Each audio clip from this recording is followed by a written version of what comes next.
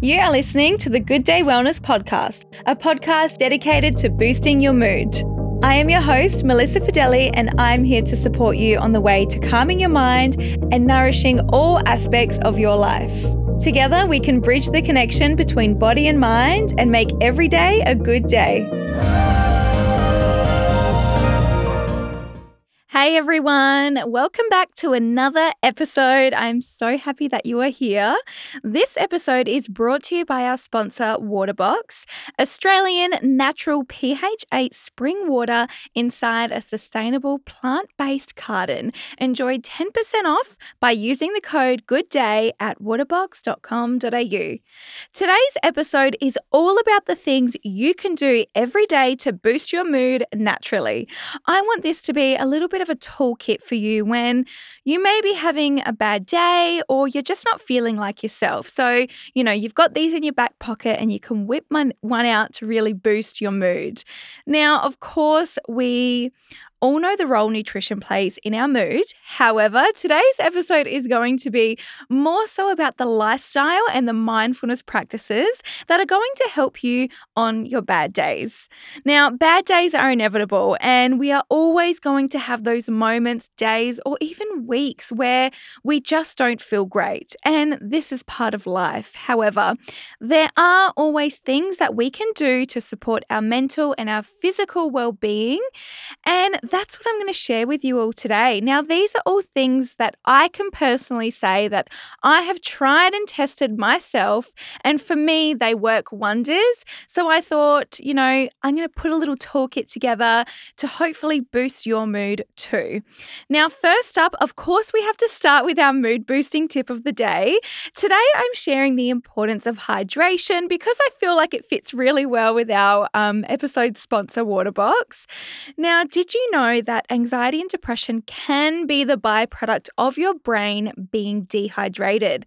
Now, the brain is very sensitive to changes in hydration levels. Even mild dehydration can affect cognitive function, including your attention, concentration, and mood regulation. So when the brain doesn't receive enough water, it may lead to irritability and that increase in anxiety. So dehydration can also stimulate the body's stress response, which involves the release of stress hormones such as cortisol and adrenaline. Now, this physiological stress response can trigger feelings of anxiety and make your existing anxiety symptoms a lot worse. Now, symptoms of dehydration can be pretty familiar to some of the symptoms you may experience when you're actually feeling anxious. So this includes dizziness, feeling like lightheaded, and an increased heart rate, which is why it is so important before thinking, oh my goodness, am I about to have a panic attack? Am I feeling super, super anxious? And working yourself up, just stopping and saying, okay, when was the last glass of water that I had? How much water have I had today? Or how much coffee have I had today instead of water? Ask yourself those questions. Anxiety really is made up of so many contributing factors from both lifestyle, physiological, and dietary. So I think it's always really important when you're on your healing journey to address these small but mighty changes and really look into things a little bit more deeply. So something like drinking enough water and staying adequately hydrated can be the first step in the right direction to calming the mind and boosting your mood. So a few tips on staying hydrated that I often give to my clients include always starting your day with a really tall glass of water to break your fast. Never let the first thing you drink in the morning be a cup of coffee. Make sure it is water. I like to start my day with warm lemon water. I feel like it just gets everything moving and I like the taste. So that's how I start my day. Now, number 2 is have a drink of water before and after every single meal of the day. So typically you are going to eat 3 meals a day, 3 structured meals, breakfast, lunch, and dinner. So if you're having a glass before and after each of those meals, that's 6 glasses of water each and every day. And if you're someone that struggles to even get 2 or 3 glasses in, that's going to make a significant impact in your hydration levels. So it's just a little tip and a little reminder and also a cue as well because okay, I'm about to eat, I better just drink my water and then again after. So that's a really good little tip there.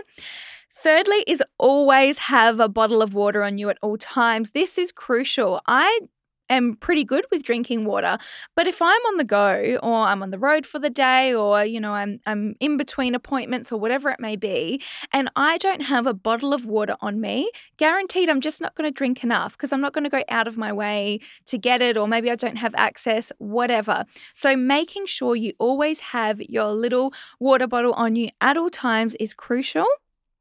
And my fourth little tip here, this is a bit more extreme, but if you really, really need extra support, set reminders on your phone. You can have reminders pop up every 30 minutes or every hour, and that can be just enough that you need to actually consume that water.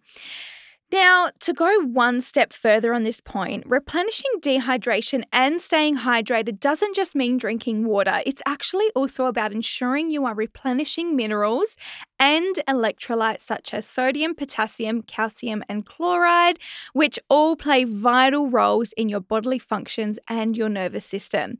So, some great ways to do this is, as well as drinking filtered water, having things like coconut water with a pinch of pure Himalayan pink salt in there, or having a natural electrolyte. So all very, very crucial. Electrolytes are lost through sweat and urine, so making sure you're having your electrolyte-rich drink after a workout and in the morning is really important. Okay, that is our mood boosting tip of the day. So go get yourself some Waterbox Australia water and stay hydrated because it will boost your mood. So I'm going to structure this episode in a way that is from, morning to night. So I'll talk about it in an order that might explain things in a course of action. So from the moment I wake up, and that's just how I like to do these things. So that's how I'm going to explain it. Essentially, as I always say, it's the little things that matter. So as well as these practices that I will share, I'll also encourage daily small habits that can really support your mental health on a bad day. Okay, so say you wake up in the morning, you feel sluggish and tired, and you just can already tell you are feeling a little anxious. Here is what I would recommend you do first thing in the morning. Firstly, avoid going on social media. Just avoid your phone at all costs if you can. I know your alarm's probably on your phone, so just press a little button that says alarm off, and that's it. Don't touch your phone.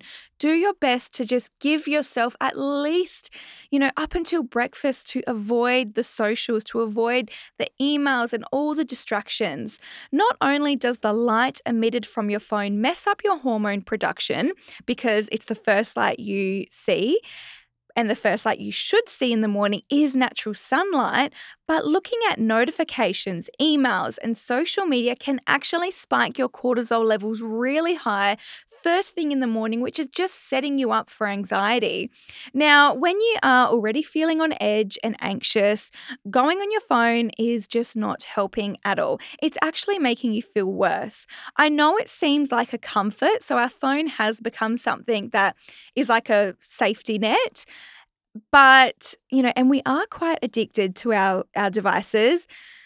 But, there are those days and those mornings where you just need to set boundaries and do what you need to do because you know it's going to make you feel better. So it may be like, oh, I don't know if I can do that, or I really want to reach my phone, or I just want to sit here mindlessly scrolling. Let me tell you, it's not mindless. It is not mindlessly scrolling. You are taking everything in. You are taking it all on board, and it all is having an impact. So really, really try and avoid your phone. So instead of going on your phone, when your alarm goes off, I want you to take a big, deep breath. Get out of bed immediately and open up the blinds. Now let that light in and then make your bed. Like fix your bed and make your bedroom look nice. That's it. There are 4 very simple things that can become some of the most important things you do in your day to support your mental health. So that they're the simple things that I talk about. So let me break it down for you even further. We have already spoke about the use of your phone, but let's talk more about snoozing your alarm and why you shouldn't do it. Now, snoozing your alarm in the morning is one of the worst things you can do for your cognitive function. When your alarm goes off in the morning, you wake up from a deep sleep.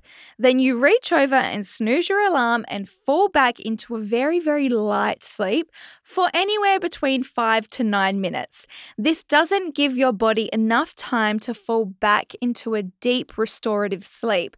So this leads to what we call fragmented sleep, which is less restful than uninterrupted sleep. It disrupts the natural sleep cycle, potentially leaving you feeling really groggy and less refreshed when you do actually decide to get up. So contributing to that is also the confusion that you're causing your circadian rhythm. So when you snooze, you're sending mixed signals to your body clock about when it's time to wake up, which is leaving you feeling so out of it, and why it's taking you hours and hours in the morning to actually feel slightly awake, and why you feel groggy for the rest of the day. Now, when you are feeling low and going through a period of increased stress and anxiety, these feelings of tiredness, grogginess, and fatigue are really not helping at all, and they're only making you feel a lot worse. So, my solution here is, if you need more sleep, set your alarm a little later than usual. Instead of being ambitious and setting it at 6 a.m. because you're like, oh, I'll get up and I'll do this and I'll do that, and I really want to get into a better habit of getting up really early, but you know that you're just going to snooze until 6:45, then just set your first alarm for 6:45 and get yourself up as soon as your alarm goes off. You're getting that 45 minutes of actually having a deep, restful sleep, rather than 9 minutes here, 9 minutes there, another 9 minutes here of disrupted, broken sleep that isn't doing your body and your mind any favors. So I think let go of that ambition of, oh, I need to get up super early. No, you don't. If you're not feeling it, if you're feeling really exhausted, you know that your body needs more sleep and you're going through a period of high levels of stress, you are better off having extra sleep than getting up and doing all these other things on your to-do list. So set your alarm a little bit later. Now, Mel Robbins talks about the 5-second rule, which I love, and I actually started doing this when I got into a really bad habit of snoozing.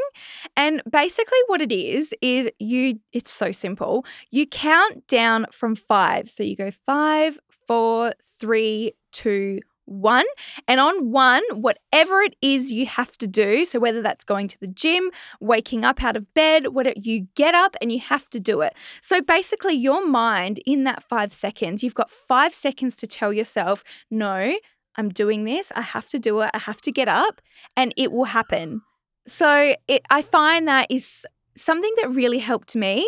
And as you start getting into that habit and routine, you realize that you didn't really want to snooze anyway. So try the 5-second rule. When your alarm goes off in the morning, if you feel that you're about to snooze it, count down from 5, 5, 4, 3, 2, 1. When 1 comes, you sit up and actually get up out of bed. I find it's really, really helpful. So your mind can do tricky things sometimes. So this practice is really, really great. So in summary, the tip here is don't snooze your alarm in the morning, get up and get moving.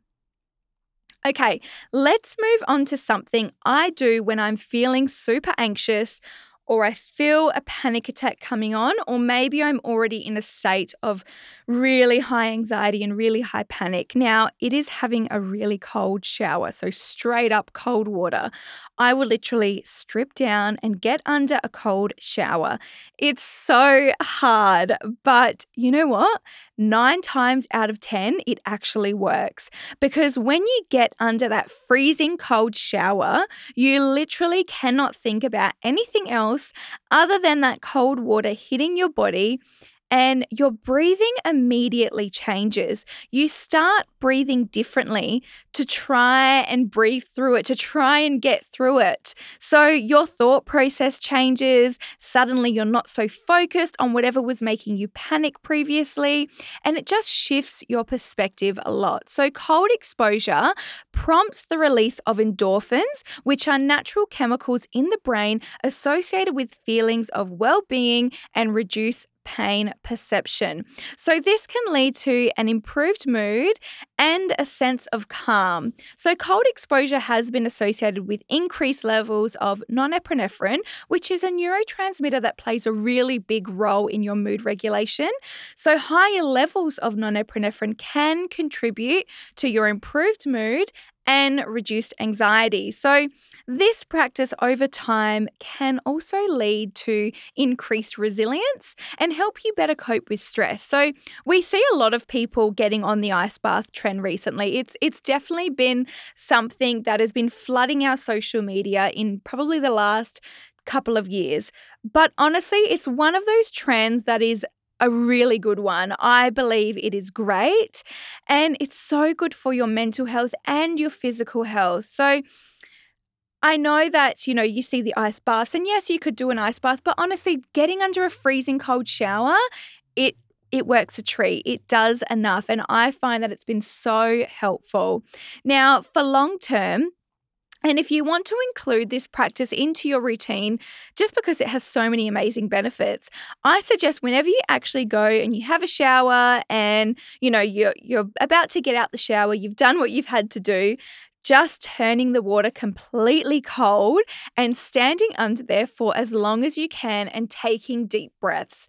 Now that the weather is heating up and it's a lot warmer, it's actually a lot easier to do this. And trust me, doing this in the morning, it will increase your focus and calm your mind before a big day. So whenever I do a morning gym session, I'll come home, I'll have a shower. I will always end the shower on cold, probably because my body's already really warm. So I don't find that the cold is as painful at the start. It's still very hard, but I'll get under there and, some days I'll do 20 seconds, some days I'll do 30 seconds, some days I'll do 2 minutes. It really depends. But as you continue to do it, you build up that resilience and it's kind of like a challenge and you want to see, can I do a little bit longer today? And it's a great way to get your breath in a really, really good flow. So I suggest if you haven't tried this one, try cold exposure, especially when you're feeling super anxious, you're having a bad day. It's a really great way to kind of knock you out of it, which is amazing.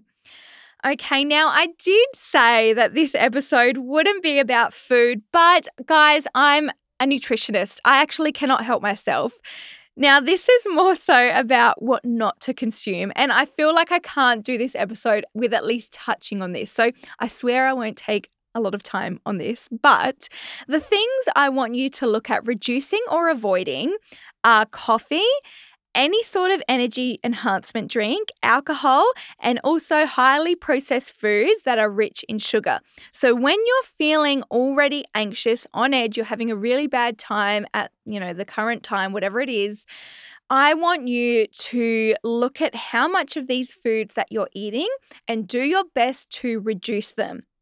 Now, each one of these foods, has a negative impact on your mental well-being, in particular, your cortisol levels. So often when we are stressed, we reach for alcohol to, relax and decompress, but it actually does the opposite because it's a depressant on our body. And energy drinks just leave you jittery and flat after you crash once you've had them because, they spike your levels of cortisol, they spike your energy, and then because they're so processed and rich in sugar, you immediately crash afterwards, which is why they are so addictive. But that up and down is just, it's not great. And then, of course, you've got coffee, which can lead to you feeling a lot more anxious. And, you get that jitteriness, your increased heart rate, all of those emotions. Now, processed foods just cause a rise and fall in your blood sugar levels and not to mention contribute to gut issues over a period of time. And as we all know, because I spoke about it in our first episode, the gut is so connected to your mood. And by nourishing your gut, you are boosting your mood. So you really want to look at the foods that are going to take away from gut health and also add to it. Now, in saying this, I get when you aren't feeling great, you may want to have some of these things. Personally, when I'm having a bad mental health week or day, I love to go get ice cream. It makes me feel good. I love to go with my partner or my friends and we go out and we get an ice cream and I sit there and I'm happy. So I'm not saying to never have these things. What I'm saying is just to be aware of what you are consuming over the day and how much of it you are consuming. If your diet is predominantly made up of all these stimulating foods and, they're super rich in sugar and they're super spiking of your cortisol levels, then that is something that needs to change. The goal is moderation and listening in to what your body needs. So I love to drink coffee. But if I wake up in the morning and I can already feel my heart rate is raised because I'm feeling anxious already, or I know that I've got a really stressful day ahead, or, I've had a really rough sleep because I was overthinking all night, I know that by waking up and going and have a coffee is not going to solve any problems. It's only going to make me feel worse. So instead, I will have something like a matcha latte or a chai latte, something that still gives me that comfort and that warmth. And something like matcha does still contain small amounts of caffeine, but it doesn't come with the side effects. So it's about figuring out what's going to work for me. Let's make an aligned choice and let's be aware of what my body needs and wants right now in this moment. Okay, so it's all about those choices. Okay, we are moving on to one of the most effective mood boosters of all time, and it is exercise. Exercise is the one thing that we can all do in one form or another that will almost immediately boost your mood. When you move your body, you release endorphins, which are known as your feel-good hormones. So whether it's a brisk walk, yoga, dancing in your underwear in your room, doing a HIIT workout, or, going to the gym and lifting weights, whatever form of physical activity you enjoy, it can significantly improve your mood. There are so many studies on the effectiveness of exercise on your mood, so get that body moving. And I know when you may not be feeling great, the last thing you actually want to do is go and do a workout. I get that. But sometimes in those moments, we need to give ourselves a little push to do the things our body and mind will thank us for after. You will never regret doing a workout. And it doesn't need to be anything crazy like, I've got to go for a 10-kilometer run. It can literally be just getting outside and walking around a park or doing a 10-minute yoga flow right next to your bed in your pajamas. So doing what feels good for you and what works for you. Now, I'll share a little bit of my story, but personally, starting a running routine has been the best thing for my mental well-being. I find that it's not so much the run itself, but what it has done for my mind. So the whole time I'm running, I swear I am fighting with my mind that is telling me to stop. So my mind is saying, stop, Melissa, you can't do this, you can't do this. But I keep going until I reach my goal. So by the end of my run, I feel like I have gained so much resilience because I have proved to myself that I'm stronger than my negative and limiting thoughts, that I can work through them and rise above them. And that is so powerful. That's been the best thing. Like, I like to do all sorts of exercise, but there's something about this challenge of running that has been something that I have fallen in love with so much, and not so much for the physical side of it. Like, that's great and all, but it's what it's been doing for my mental well-being, which has been great. So find whatever running is for you, and that could be anything you want it to be. But I guarantee by doing that and giving yourself a little push, you won't regret it. Now, of course, in saying all of this, there are definitely going to be those moments where you just you do need to rest. You're feeling mentally fatigued and you're just not feeling great. But when this is going on for consecutive days or maybe weeks, that's when you need to give yourself a pep talk and you need to pick yourself up, because the longer you let it go, the longer you go without doing nothing in terms of movement and exercise, the harder it is going to be when you actually decide to go. And you're going to find it so much more difficult to find a good routine, to find something you love. So after, a couple of days or whatever it may be, get yourself up, get yourself going. Trust me when I say you will not regret it. You will feel amazing for it afterwards.